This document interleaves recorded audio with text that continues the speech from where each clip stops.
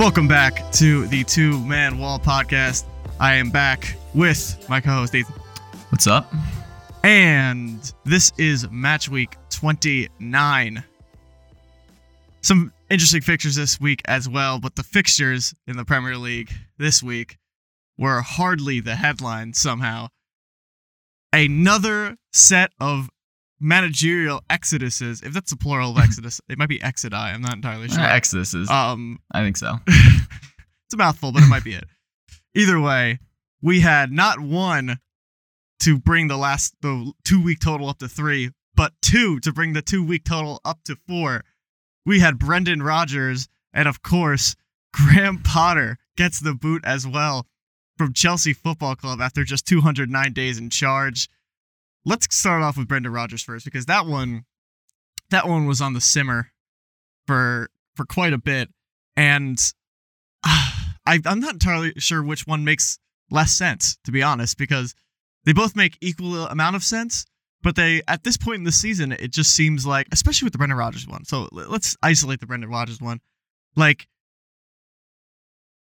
this team has been average for the whole season, and now they're like slightly less than average, and they're just like, okay, that's enough. Like, they will survive. In all likelihood, they would have survived relegation with Brendan Rodgers in charge. And if you believe in him for 4 years, and not only 4 years, but 4 years plus this, like, you know, huge rough patch that they've had this season, I don't understand why you don't stick with him. And if you finish out the season, maybe get somebody over the summer. Unless there was like a manager that just became available that they really liked. I don't know. Personally, I don't totally disagree with this sacking. I think that Brendan Rodgers obviously is really, really underperformed this season. And I don't think Leicester can any longer say that they're not in a relegation battle. Are they likely to go down? Not necessarily, but you know, there's some teams like Everton and Bournemouth who are really starting to perform, and teams who a couple weeks ago you'd be saying, oh yeah, I mean, Leicester will easily finish above them, but there are really no guarantees anymore. And with 10 games left in the season, I don't necessarily blame Leicester for admitting that they're in a relegation battle and wanting to just ensure their Premier League survival. I think it's clear with Brendan Rodgers having the entirety of the season and having built this Leicester squad himself, you know, used his own tactics, that his style is just worn off for whatever reason. And it happens to managers that it's just not working. If he was just underperforming, like you mentioned, like he's sitting in, you know, 12th, 11th, but, you know, still firmly above the relegation zone, then maybe give him the benefit of the doubt, give him some more time, maybe say it's a down year. But I don't know if that's necessarily a luxury Leicester have anymore. So maybe they could have given him an extra couple games, try to turn this thing around, but I don't necessarily disagree with it. When you put it like that, I guess it makes sense. I don't think that at this point, like, he's such a storied manager and he's done so many great things with Leicester. I think they could have gotten, and maybe their goal isn't to get away with it, but they definitely could have got away with it, just leaving it until the end of the season, seeing what pool of managers were available to replace him towards the end of the season. Now they're rocking probably an interim for the next couple months. God knows what kind of wild card that is for them. But maybe that's the spark that they needed. Clearly they have not performed this season under Brendan Rodgers. Very few performances to write home about. So yeah, maybe that's all they needed. Maybe they just needed a new voice. Only time will tell. But we move on to one that is sure to spark some debate. Graham Potter dismissed from Chelsea Football Club. This one is confusing for me. And I've kind of like said on multiple occasions like why I don't think Graham Potter will be sacked this season. It just like, it can't get worse. Like, this is the bottom. Mm-hmm. Like if you're usually you fire a manager because you're like, oh God, he is taking us to a place we don't want to be this season. He's already at that place, and he's been at that place for a while. Like, if you were gonna fire him, you would have fired him when he got you to that place 8-10 weeks ago. Now it's like, it just doesn't make sense. Like, the Villa game, that was the one, and to be honest, they didn't play that shitty in that. Of all the shitty performances Chelsea have had, and on a different day, they probably at least get a point, probably get the win on that. I don't know if you watched that game, but I watched most of that game. They had more than enough chances to seal that. Absolutely. And the first goal, the Ollie Watkins goal, was a player mishap. That's not a tactical thing. That's Cucurella being a dumbass. And the second one was a John McGinn screamer. Yeah. Like, they scored on very...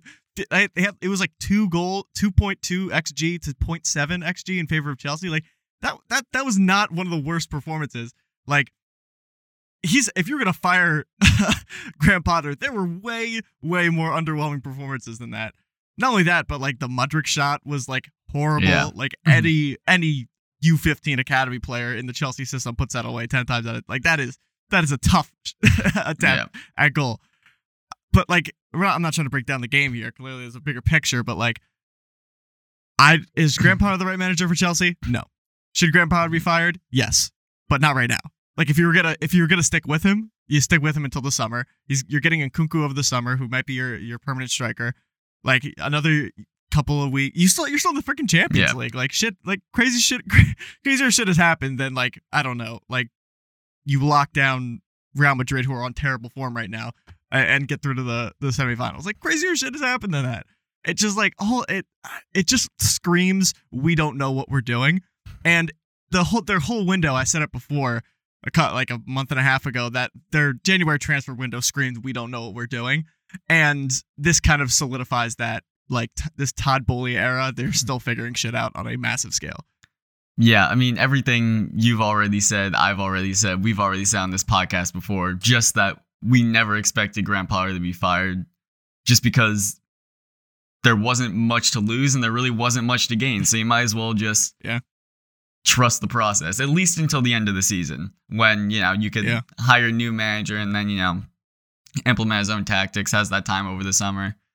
But yeah, it's just really, really surprising. You'd think with the amount of money Boehly invested in this squad for Potter that he would be given more time. But clearly, like you said, there just really isn't a plan here. Buy players, buy managers, hope they fit together.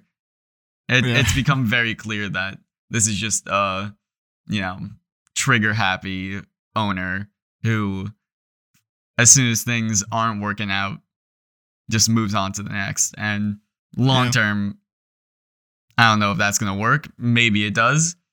I mean, it's worked for Chelsea before. Roman Abramovich wasn't all that different, but but this certainly seems like a new extreme for Chelsea. I mean, only time will tell, again, whether this is a good decision. Clearly, they have the talent right now to win the Premier League. It's just, right now, they are a bunch of individuals, and they are nowhere near a unit. Like, they were, like, Chelsea, when Arsenal were at the bottom of their project, when Arteta came in and did poorly, they had a third to a half of the talent that Chelsea currently have on their roster. And they were able to turn it around.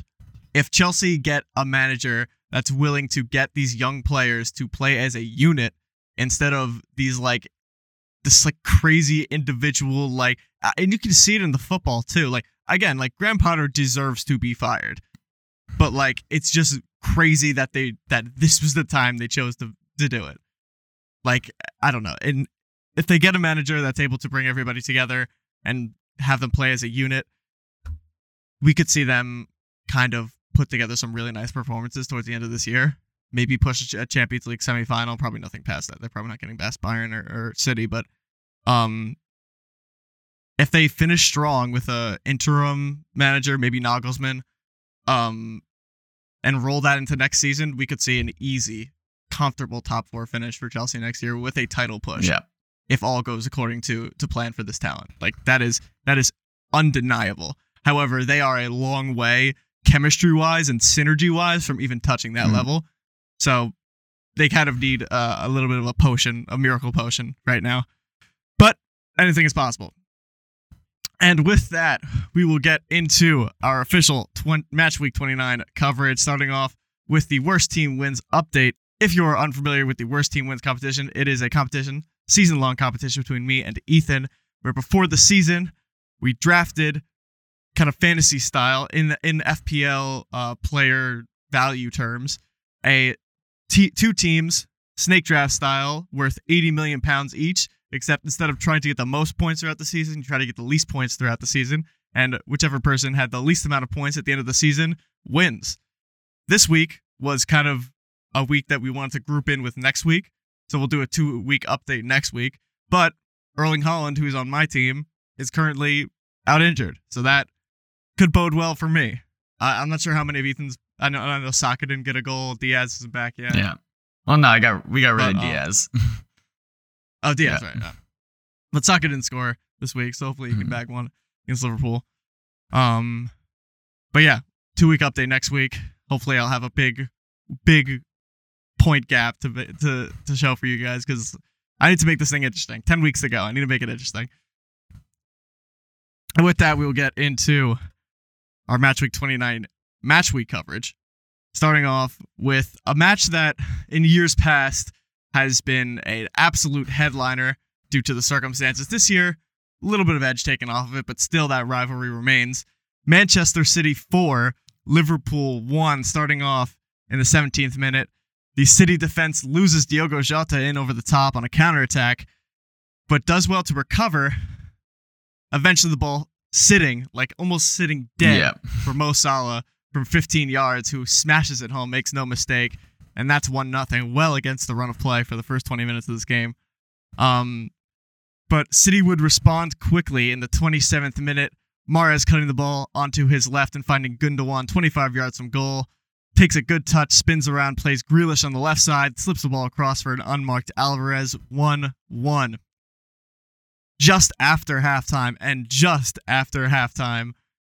the 46th minute, a beautiful Alvarez diagonal ball finds Mahrez. It catches the Liverpool defense sleeping. De Bruyne does well to sprint into the box and receive a beautifully weighted Mahrez cross for 2-1. In the 53rd, a well-worked City spell of possession leads to an Alvarez shot that pinballs around the box, slides to Gundogan 8 yards from goal, takes a good touch, and manages to just get enough torque and oomph to slot it past Alisson's right side into the side netting. 3-1, comfortable lead for City at this point. Pressure remains. Not a ton of rebound here from Liverpool, and then eventually, after a classic City spell of possession among the defense and the midfield, Liverpool drawn out, forced to press. The ball's quickly worked to Grealish on the left. De Bruyne sprints past him into the left corner, gets the ball played from Grealish. Then De Bruyne cuts it back to Grealish, who's unmarked, who pokes it by Alisson for 4-1, and that's the way it would end at the Etihad. All 3 points to City. This was a game that Arsenal fans were hoping that Liverpool could maybe take the most of. This, recent rivalry in recent years has caused a little bit of mayhem, but not on the day. It was not to be. No Haaland, no problem for City. And I want to say before you get into your analysis that there's a lot of people that think that under the surface, City play better without Erling Haaland in the team because they're just much more fluid. And Haaland is not great at build-up. He gets 15, 20 touches a game, but he scores with 3 of them. That's it changes your entire attacking mentality when you have him on the team. Both mentalities, whether you have him in the team or not in the team, are very effective, obviously, but it looks so much more beautiful. And this game was absolutely never in doubt. For the first 15 minutes of this game before Liverpool got their goal, I was like, okay, well, Liverpool did not show up today. And even when Liverpool got their goal, I'm like, okay, they're going to need probably 2 and a miracle to take points off City. And lo and behold, it was a convincing 4-1 win for City. Yeah, like you said, it's just a very different Man City team without Haaland in there. And obviously with Haaland, it's not a worse City team necessarily. Yeah. But with Alvarez, you can just tell he's a bit more involved in the build-up play. His movement is a little bit more dynamic. Haaland is making more vertical runs, which stretches the defense. Again, effective in its own way, but Alvarez is a bit more, involved horizontally, just moving from, left to right across the pitch and helping out in the build-up. So City obviously looked very, very fluid in attack, and the Liverpool defense was constantly being stretched. And you mentioned from start to finish, even when Liverpool went up, City were still the better team in the game. It was a one-off long ball off a offside trap that had worked for most of the game, but Liverpool had just broken that one time, took advantage. Other than that, Liverpool didn't get in too many. Other times didn't have that many great looks. And I just quickly want to give a shout out to Liverpool fans, because I woke up at 7:30 for this game. Only game this season that I've really had to sit down and truly support Liverpool, and I barely made it to full time. I didn't really make it to full time.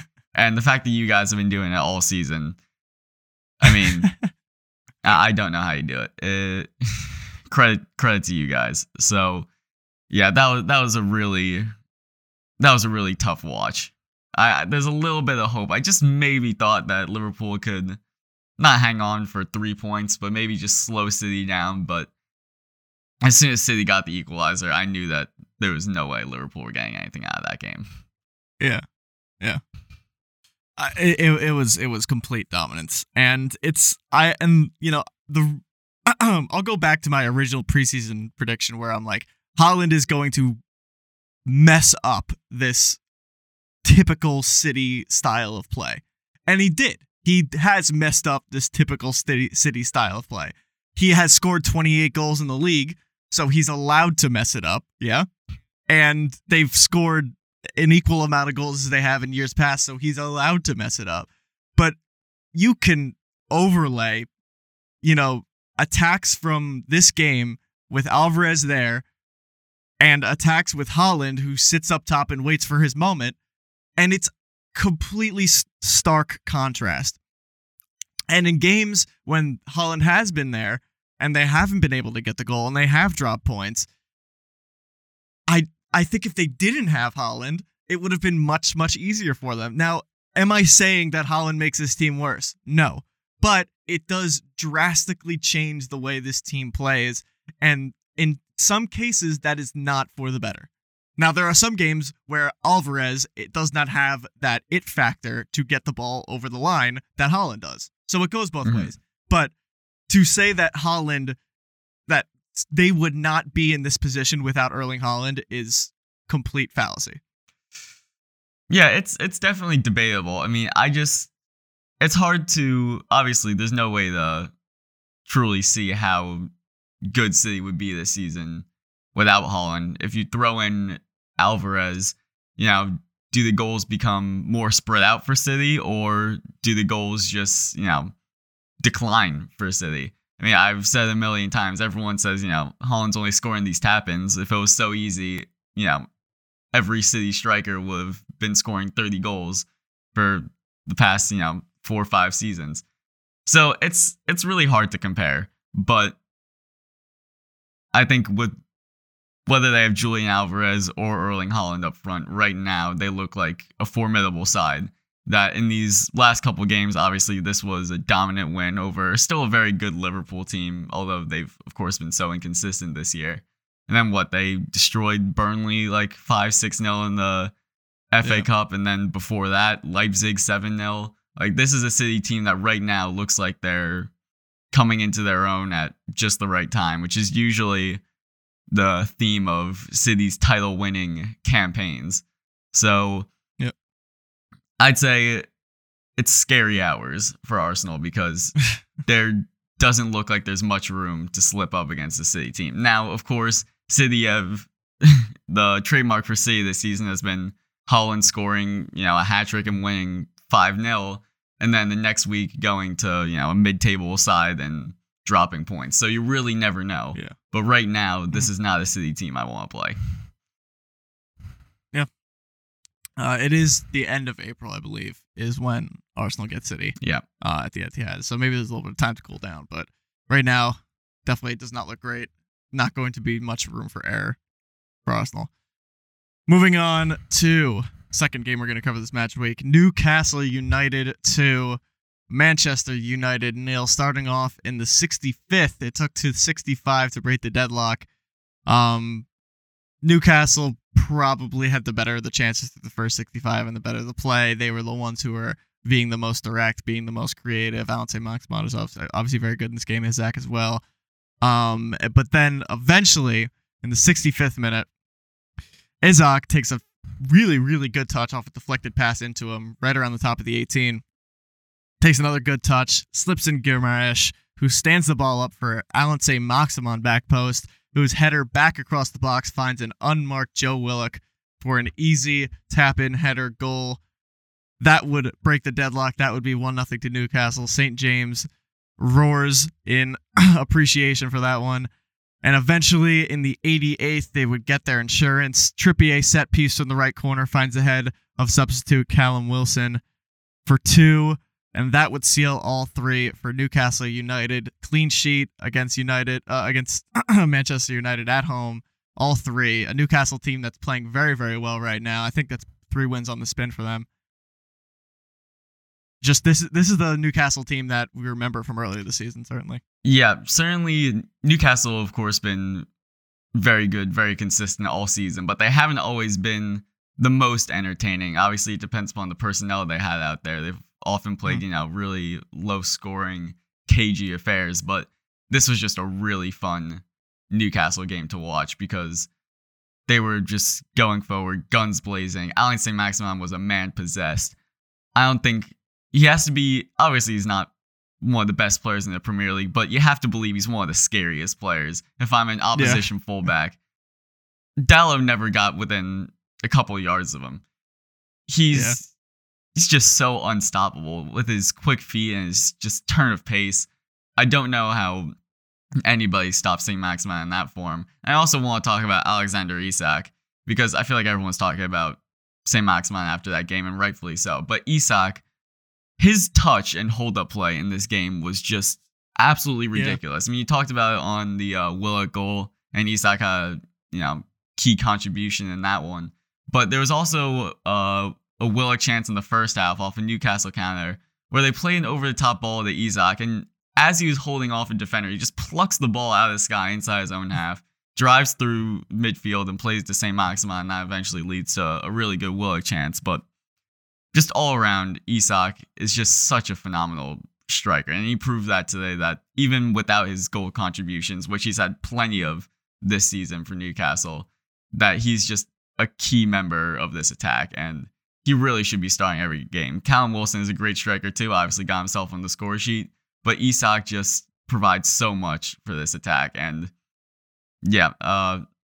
obviously, I'm really happy Arsenal got Jesus, but Arsenal were looking at Isak for a while, and I think Arsenal would be just as good as they are now if they had gotten Isak, because he is a quality striker. Yeah, he was really good in this game. Like, really, really good in this game. Not only that, but he's been on good goal-scoring form as well. But now we look at Man United, who put in another lackluster performance, and the loss of Casemiro obviously can be pinpointed a little bit for that because he was part of the reason they went on such a great run of form. And then when they lose him, obviously their form drops off. It's clear that he is that guy for United this year. Still 2 more games without him. The next 2 without him as well because of his suspension. They sit 5th now, 2 games at hand on Tottenham in 4th, but 3rd, 4th, and 5th. All on 50 points. I think Newcastle and United are on the same amount of games, and then Tottenham are 2 ahead. But right now, their 2 games at hand are 2 games that they're not going to have Casemiro. So what do we think about their chances at top 4? Yeah, I think it's obviously we had the conversation about Leicester where, yes, they're in the relegation zone, but they're probably going to make it out. But you still have to admit they're in the battle now. And I think that's kind of where United are, where with Tottenham sitting above them having 2 games at hand, level on points, you have to believe that United are going to go 3, maybe 4 points clear of Tottenham. And with Tottenham's consistency this year and the state that they're in right now, you have to believe that United are going to finish above them. But right now, you can't say that United aren't in the top 4 battle because they're not sitting in the top 4 right now. So they do have to put in some performances, again, without Casemiro. And I think it's really important that United find goals from players other than Marcus Rashford. because Rashford's form simply has not been sustainable. There's no player on earth who's going to be able to keep up that sort of goal scoring form that Rashford's had so far this season. And it's already died down a bit. And with Antony and Wakehorse alongside him in attack, it's really not looking like there's many other sources of goals for United right now. And if Rashford's not putting balls in the net, then who is? Even Casemiro was scoring a lot when he was on the field for United. And obviously, he's not playing right now. So that is a bit of a worrying sign for United that they're not getting those goals from other players. But yeah, I don't think they have to worry too much, but certainly have to, get that consistency back, because I don't think they've scored in 3 games. Yeah, it's if Rashford's not scoring, now you're relying on Weghorst as your striker should always be your main goal scorer, unless you're like Mo Salah. Like your striker is normally typically 99% of the time your main goal scorer, and when that guy is Wout Weghorst and he's just not in the least bit of scoring form, and now you're relying on Rashford, who has who's cooling off of his very, very hot couple of months. Antony hasn't had it this year. Like, is it going to be Bruno that steps up? Like, they don't even have that great ball possession right now because they lost one of their number one ball winners in Casemiro. Like, and now it's Sabitzer and McTominay, right? This team, this like synergy right now. These guys in the field just don't have it. Obviously, the number 9 is a touchy subject right now for United. That's probably going to be their number 1 priority this summer. I'm surprised that they decided to band-aid it with Wout Weghorst in January, and it's probably costing them right about now. Yeah. But they definitely need Casemiro back, because that starts a nice domino effect where they can, like, it displaces. Obviously, they lost Eriksen too, who had like 7 assists this year, like sneakily. But yeah, that getting Casemiro back starts this like domino effect for United. They get their confidence back. They can it displaces McTominay, who for some reason is on good goal scoring form, but it displaces McTominay, takes pressure off the defense, which is playing very poorly right now. I know Varane got a couple of jeers on Twitter for his performance on Sunday, but yeah, it creates this like domino effect a little bit. Where I think they'll recover once they get Casemiro back, just from like a mentality standpoint, because they know that he means so much to the team. But right now, I think they need to find a way to get the ball over the line. And Erik ten Hag, being the mentality guy he is, I think he can get it done. But right now, it's just a bit of poor form, and we knew it was going to happen at some point. Yeah. Moving on to our final game of the match week, Everton 1, Tottenham 1. Starting off in the 58th minute, our first bit of action was Doucouré getting sent off for a slap, push, punch, hit. You be the decider of what the exact method of attack was for Doucouré here. But on Harry Kane makes a bit of a meal of it, but nonetheless, it was probably enough to get sent off, Ethan. Yeah, it was definitely a red. And listen, I'll be the first to admit that when I first saw it, I think it has to be a red regardless. Of course, when I first saw it, I thought, come on, like Kane's gone down really easy there.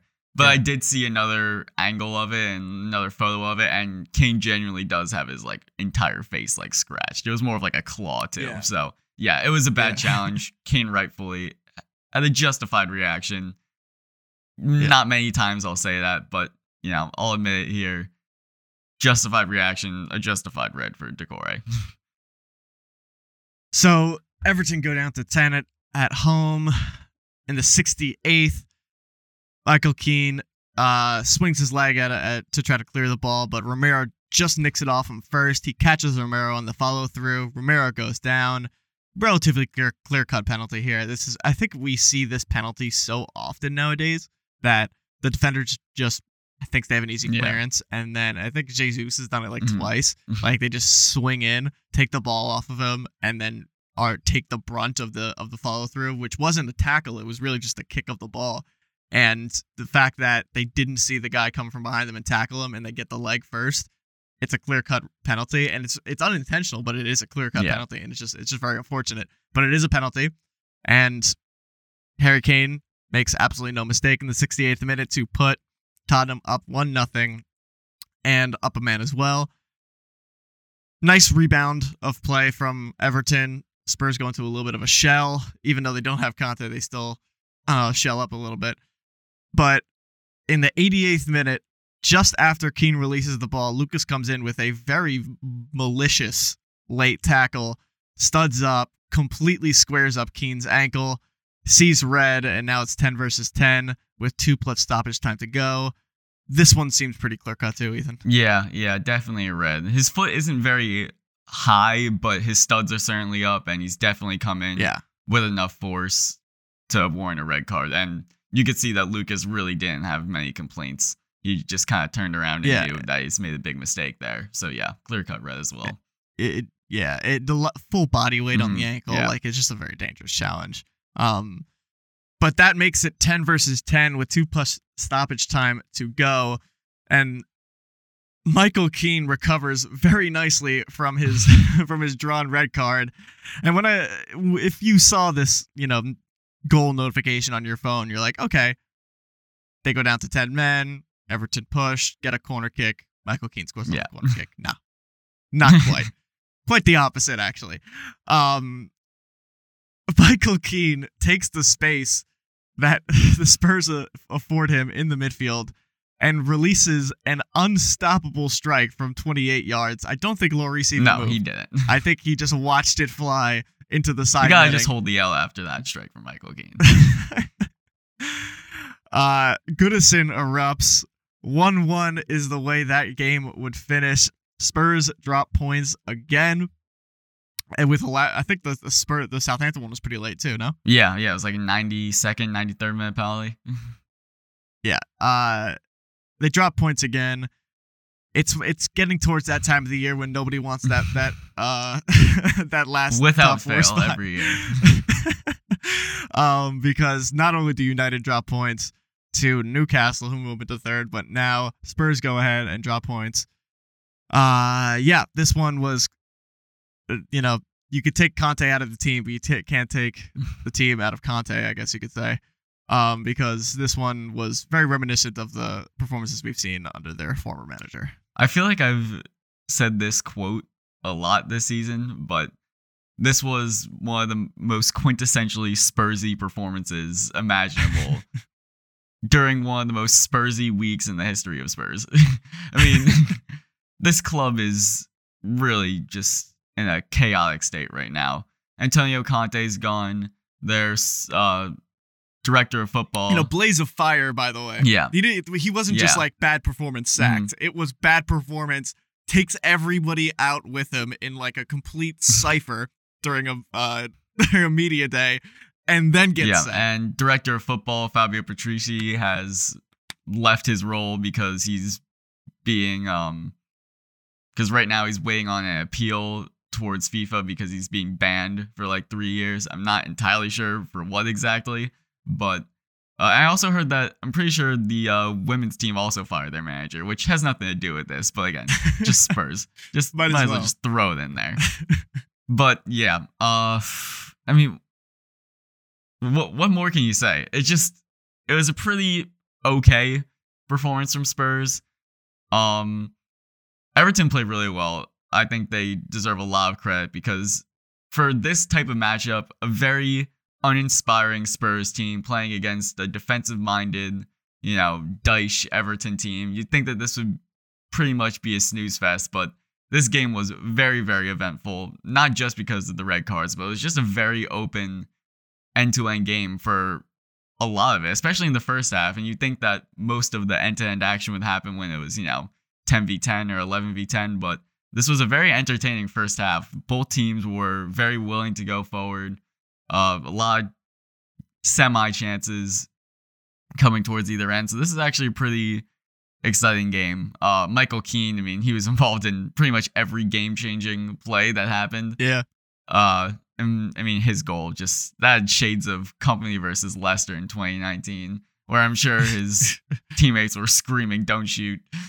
But yeah, like you said, the Everton crowd erupts. They were absolutely electric this game, all game from start to finish. They were really, really loud, and that's the type of atmosphere you need in a relegation battle. Everton have won 10 of a possible 15 points at home under Sean Dyche, which is a very, very impressive return. And hey, if you don't win a single game away, but you are winning those kinds of points on average, 2 out of a possible 3, every game, that will definitely keep you up. So Sean Dyche definitely has a system and a formula that can keep this Everton side up. And right now, of course, places in the table don't really matter too much, but they are sitting 15th. They're 1 point above relegation, but they do have a game at hand.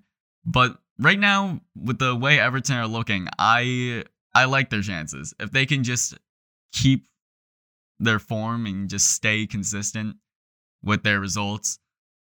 Again, you just have to not be the worst 3. You don't have to be great.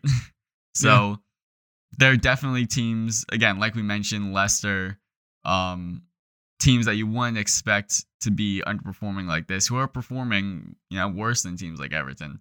So obviously Everton are nowhere near safe, but the Everton faithful have to be feeling a bit more hopeful that Sean Dyche will be the man to keep this team up. Yeah, I mean, this was a grade A+ move from Everton to get Sean Dyche for a relegation battle, because if there was any manager, employed or unemployed, I would want to dig them out of this, it would probably be Sean Dyche. And although there's some other teams that have a game in hand on them, they're sitting right now above Nottingham Forest and Bournemouth by 10 on goal differential, so they kind of have that half point there. I think they'll comfortably survive. Will they sit 14th? Maybe, but they're probably going to sit, 16th, 17th. They do have enough quality in their team, and they certainly have the manager to get it done. And there are some other teams here that I really can't say that about. Bournemouth, Leeds, Forest to some extent, certainly Southampton, who are sitting bottom.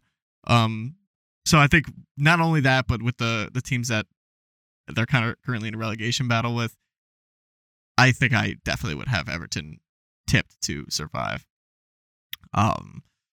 With that, we will finish out with some scores from around the grounds this week, starting off with Bournemouth 2, Fulham 1.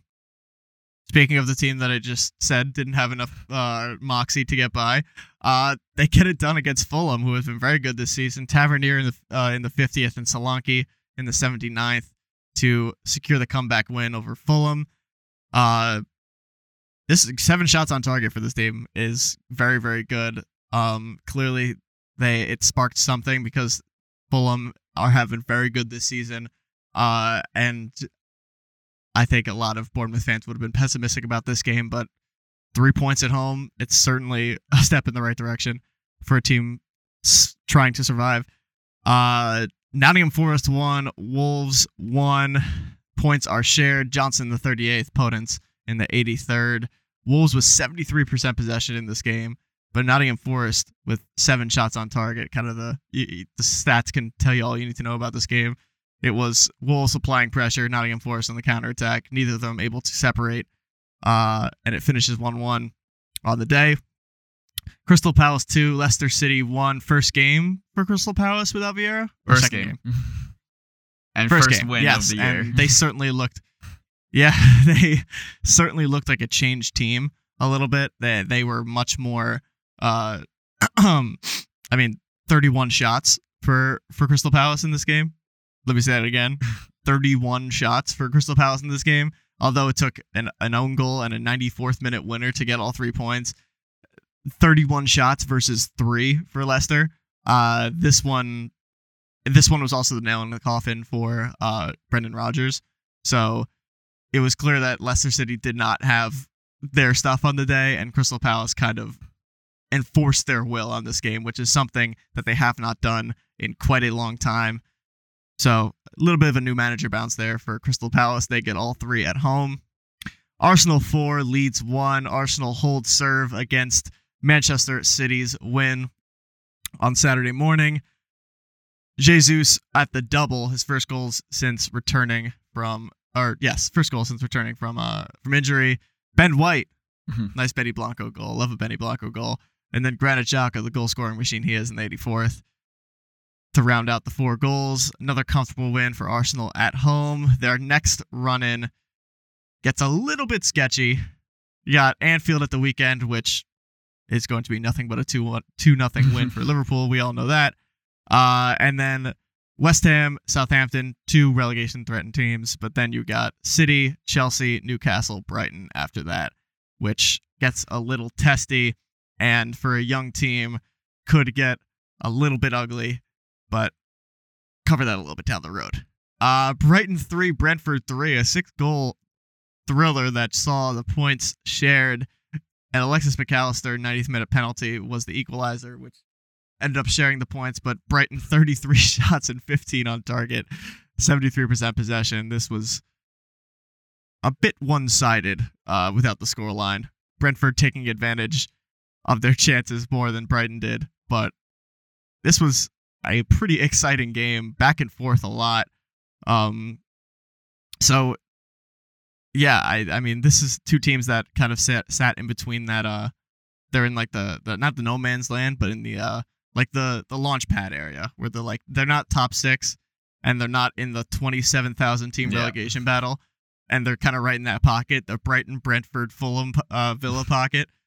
So these games are often awfully entertaining, and certainly this one was. 33 shots. Wow, 33 shots for Brighton and 31 shots for Palace. That does not happen very often in the same match week. Chelsea 0, Aston Villa 2. This one maybe deserved a little bit of coverage this week in our highlighted coverage, but I think maybe the Everton one was a little more exciting with the Michael Keane goal. But this one was the nail in the coffin for Graham Potter, as we said before. Chelsea really undeserving of 0 points on the day, but again, it's really been their just like slip-ups and lack of cohesion that has caused them to drop points so often in the last couple months, and this certainly was another example of that. 2 shots on target for Villa, 2 goals for Villa. Really not much more you can say. The XG was pretty one-sided in favor of Chelsea. Nonetheless, they dropped points at home, and now they have a new manager. West Ham 1, Southampton 0. Big game in the title race. Not the title race, certainly not the title race. The relegation battle. Southampton dropped deeper into last place as West Ham get a vital 3 points. Let's check in on the bottom 6 right now. Southampton sit dead bottom with everybody else having a game in hand. So they've played one more game than Leicester, Leeds, Bournemouth, Nottingham Forest, who are all sitting above them, and they're 2 points behind their closest, who's Leicester. So they, right now, are going to have a large uphill battle to climb if they want to get out of this relegation zone. West Ham, on the other hand, sitting with a game at hand on the 28 that most of these teams have, 2 actually on Everton that are behind them, and 2 on Wolves who are in front of them. They've climbed out of it a little bit. And if they continue to get, if let's say they won their 2 games at hand, which is a huge if, they would actually hop into 12th above Crystal Palace, who have played 2 more than them. So when at one point we said that Moyes might be dragging them down into the championship, now they're right back up, such as this crazy relegation battle that we've had this season. And lastly, that was it. That was the lastly. I thought there was one more, but that was it. That rounds out our Match Week 29 coverage. We will get into some Match Week 30 coverage, starting off with the goal picks. If you're unfamiliar with the goal picks competition, it is another season-long competition between me and Ethan, where every week we look ahead to the upcoming Match Week games, and we try to pick 3 players that we think are going to score this Match Week. But the catch is that the other person can block 3 players from us using them. So if I say 3 players I want to score, Ethan in his back pocket has 3 blocks. If any of those blocks are players that I picked, he gets to choose that player for me instead of the player that I wanted. Give us the update. Yeah, so we did our goal picks off screen because the last podcast ran a little bit long. The bracket podcast for the best Premier League 11s of all time.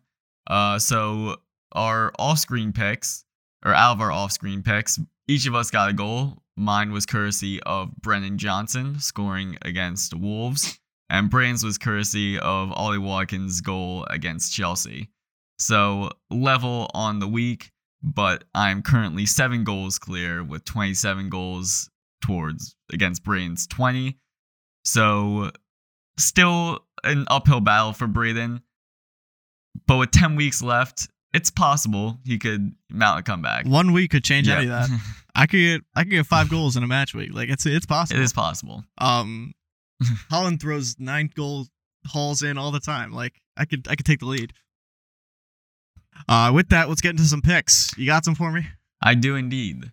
And I feel more confident this week than ever that you are not getting a single one of these. But I'll get into them. Go for it. My first one is Dominic Solanke. With this, I'm just gonna say you can fucking have him. It's very possible you would have given me Solanke had you blocked one of my players, but I've gone for him anyway. Bournemouth have a double game week coming up because they play midweek, and on the weekend they play Brighton today, and they play Leicester at the weekend.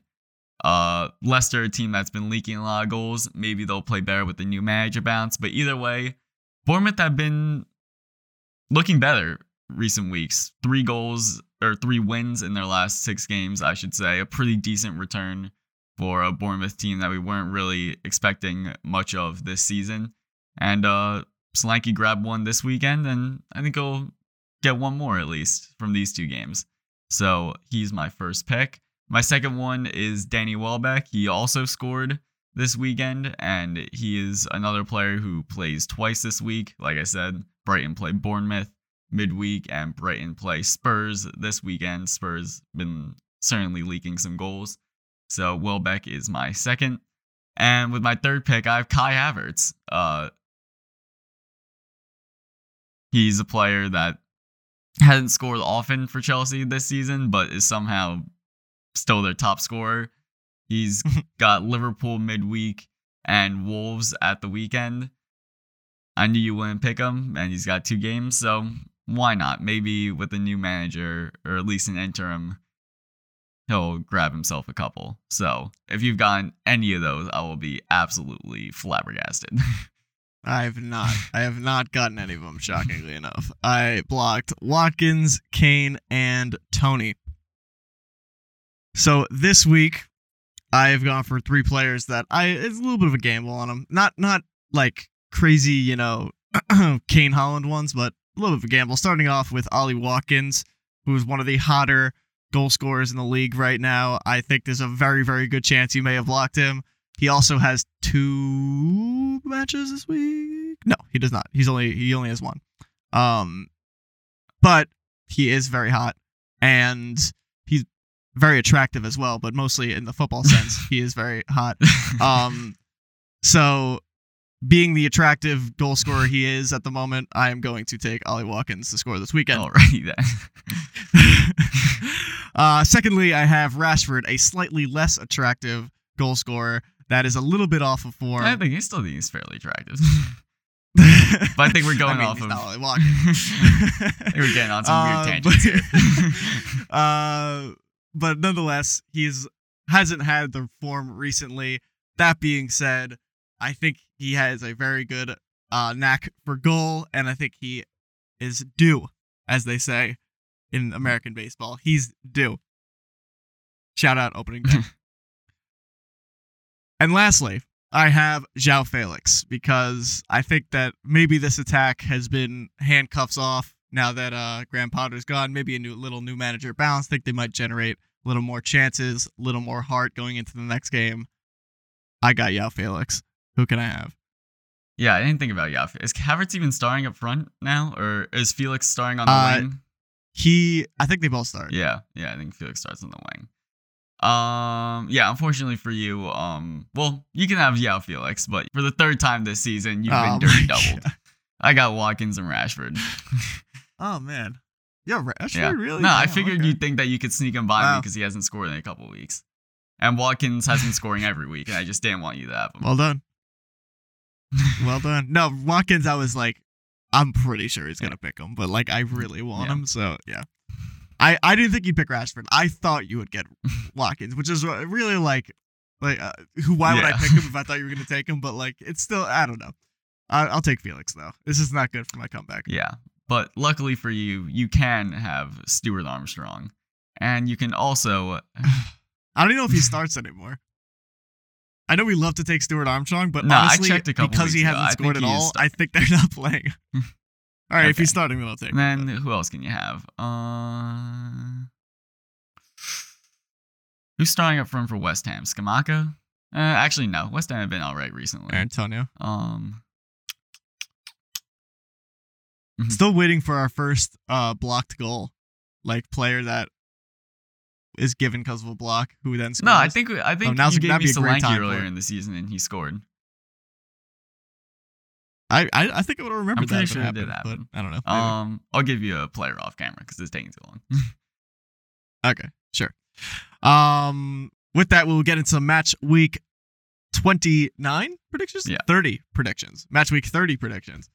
29 was last week. The match weeks are a little like sketch. The Premier League does not communicate well what's what one match week. Plus, like there's like rescheduled games. So, either way, we got predictions for the upcoming week. Starting off with Chelsea hosting Liverpool, a rematch of the original Battle of Mid. What do you got? This may be one of the most difficult games we'll ever have to predict because both of these teams are just so volatile. Liverpool, you never know what you're going to get out of them any given week. Chelsea, I feel like you could skew towards them being shit because they kind of are. But with a new manager or interim, you never know if they're going to have a new manager bounce. So I don't really know what's going to happen. I'm going to say that the unpredictability cancels out, and I'm just going to pick this result based off of quality. I think Liverpool, just in general, have a more quality side. I'm going to pick Chelsea 1, Liverpool 2. 2-1 Chelsea. Okay. I am going to go with... 2-1 Liverpool. 2-1 Liverpool. 2-1 Liverpool. My apologies. Liverpool. Okay. So I'm going to go with something of a new manager bounce for Chelsea. I think that their talent has been caged up a little bit. Maybe it doesn't like snap into this like chemistry that they're looking for. It shouldn't, because it's very difficult in football to just hit that right away from a new manager. But they will be playing with some fire, and this game is at Stamford Bridge. It's at Stamford Bridge. So those fans, now that they've been calling for Graham Potter's head for 2 months, now that it's actually happened, they will come to the stadium with energy and hope and belief. Even sitting 11th, they will come with energy, and they still concede a lot. And Liverpool have talent up front. I think maybe Nunez gets on the score sheet. Chelsea, it's going to be Chelsea dominating possession, 65-35, something like that. I'm going to go 2-2. Mm-hmm.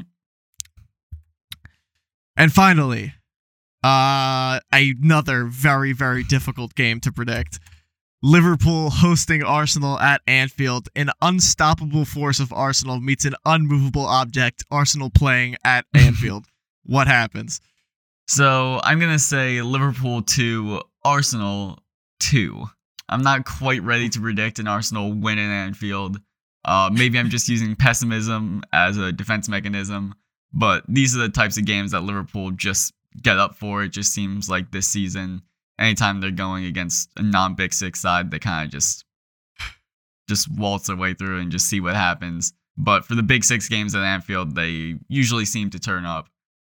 Based on form, United were one of the best teams in Europe when they came to Anfield, and Liverpool just absolutely demolished them. So I really don't know what Arsenal are in for this weekend. But nonetheless, Arsenal do have more quality than United, at least this season. And Arsenal have been on fantastic form. Having Jesus back is going to be such a big help for them. This game really could go either way. I wouldn't be surprised if Liverpool win. Wouldn't really be surprised with an Arsenal win either. So I'm going to go right in the middle. Yeah. Yeah, I mean, this is like testing my bias right now. Cuz like I'm just in the soccer universe, there's no way Arsenal win this game. There's just no way that this team, they know, and every year, after every single time they go to Anfield and get their ass kicked, the next year, they know that they just go to Anfield and get their ass kicked, so there's like more like anxiousness, and it just keeps building up and snowballing, especially for this young team. Like, it does not matter. They could be playing Southampton at Anfield, like neutral site, and still lose. Like, it just, like, it's the thing. It's just something about this aura of going to Anfield that this team simply can't deal with. And like you said, it doesn't matter where Liverpool are in their season, who they just played, who they just lost to, what kind of form they just put in. When they get Big Six teams at Anfield, it's just a different looking team. That being said, Arsenal are the best team in the league, and they're on really good form, but they're still going to lose. 2-0 Liverpool. I'm pessimistic. Fair enough. I'm sorry. We will round out the podcast with a closing segment of Brayden versus Twitter. You may have remembered Ethan versus Twitter, but get ready for the sequel, Brayden versus Twitter. If you're unfamiliar with the versus Twitter series, this week has been very big on Twitter because not one but two managers have been fired, and that second manager is the team that's most active on Twitter. Yeah. Especially recently, trying to get their manager fired via social media. And now that it's happened, it has been an influx of Twitter activity. So Ethan has searched the interwebs for some fan-generated tweets, and also combined them with tweets that he came up with to make it look like a angry Chelsea fan, or maybe happy Chelsea fan, wrote them. So he's gonna read some tweets for me, and I'm gonna have to kind of guess whether he wrote it or it was a fan on Twitter. Maybe not a Chelsea fan, but just any fan on Twitter. What do you got for me, Ethan? All right, starting this one off. Couldn't give a shite about the £600 million worth of spending. Bowley had no plan with these signings. Feel sorry for Potter because no manager on earth could have made this team perform in just 7 months. I think I wrote that, actually. I think that's something I would write. Since that's literally exactly what I said when it happened, I'm gonna say this is real. This is fake. I made this one up. Yeah. To a certain extent, I like kind of agree with it, but not like not fully. Like, yes, like it's not easy getting these signings to gel, but like, come on, 11th. Like, you should at least be pushing for pushing for top 4. Like, you don't have to be fantastic, but anyway. All right. So 0 for 1 to start off. Next tweet. I speak for all Tottenham fans when I say Graham Potter is the best manager in the world and Spurs should appoint him. Oh. This is satire. Like, this surely this is satire. Whether you wrote it or somebody deep on the interwebs wrote it, this has got to be satire. Nobody types this out, double checks it, and is like, the lads are going to love this one. I think I speak for all Spurs fans. This is real. It is real, yes. Let's go. At Estante do Casal said this one. And we can only hope that it is in fact satire. All right, 1 for 2 for Brayden. Third tweet. Truly pathetic from Kane, acting like he'd been shot in the head. Have some pride for fuck's sake. Yeah, this is a casual, like, fucking United Trey tweet. I mean, I might even call my shot with United Trey. This is real. It is real. It was not United Trey, but okay. No, you're right. I could definitely see him tweeting that one. So, yep, this was real. 2 or 3 for Brayden. On to tweet number 4. All these people saying that nobody wants the Tottenham job have no idea how modern day managers think. It's a top club in a rough patch, and any manager with any sort of ambition would be gunning for the opportunity to make them a European powerhouse. If this is fake, this is a poetic job. This is a long one. You almost used the character limit on this one. Shit.